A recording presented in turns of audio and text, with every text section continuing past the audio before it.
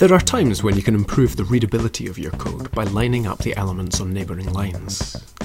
In this episode, I demonstrate how this can be achieved using the Tabular plugin. Vimcast is supported by Xerium Networks. If you need to build a reliable, scalable network that can support your growing business needs, then get in touch with Xerium Networks, and be sure to say you heard about them here. There are a couple of plugins for Vim that make it easy to align text.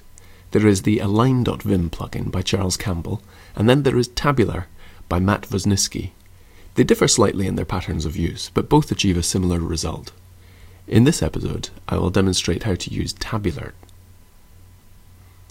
Here's a fairly typical example where I have assignments on multiple lines. I want to line them up so that the equals sign is positioned in the same column on each line. The Tabular plugin provides a command called tabularize, which accepts a regular expression as an argument. If I begin by enabling visual line mode and selecting a range, then when I press the colon key and call tabularize, it will act only on the selected lines. In this case, the pattern that I want to align is simply an equals sign, so I pass the argument /equals. And when I hit enter, the range is modified so that the equals signs all line up vertically. In this example, I manually highlighted the lines that I wanted to act upon. But the tabularize command is actually quite smart about ranges. If I undo that last edit, then run the tabularize command again, but this time without specifying a range, it actually achieves the same result. When activated from normal mode, the command searches up and down from the current line, automatically creating a range from all of the lines that match the specified pattern. There are times when the automatic range detection can be fooled. In this JavaScript example, I want to align the colon characters. Watch what happens when I invoke tabularize without specifying a range. This is not the effect that I was looking for.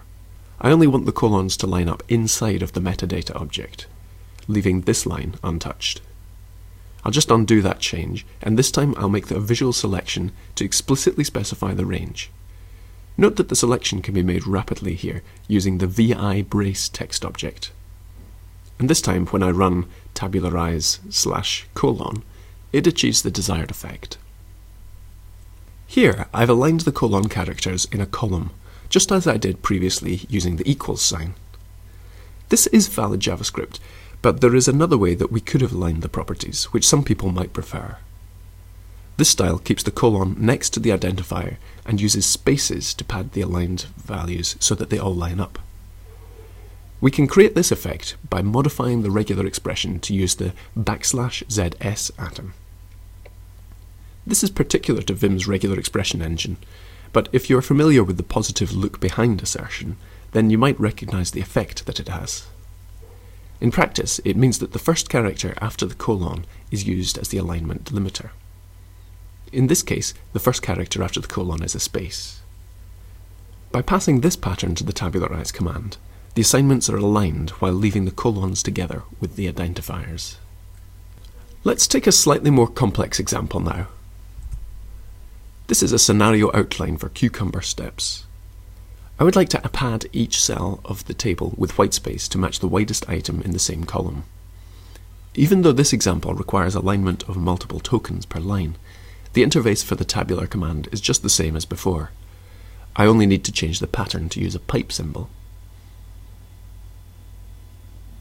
If you find yourself using a particular pattern with the tabular command often, you might want to save yourself a few keystrokes by creating a normal and visual mode mappings. Or you could take it a step further by creating an insert mode mapping, which triggers the tabular command when you type the character that you want to align. Tim Pope shows us how in this gist, which calls tabularize each time a pipe character is inserted. If I copy this into my vimrc file and reload it, then you'll see that my Cucumber table is automatically realigned as I create it. Pretty neat.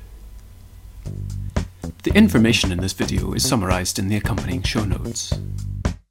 If you have any questions, requests, or recommendations, Or if you would be interested in sponsoring Vimcasts, then you can contact me at drew@vimcasts.org.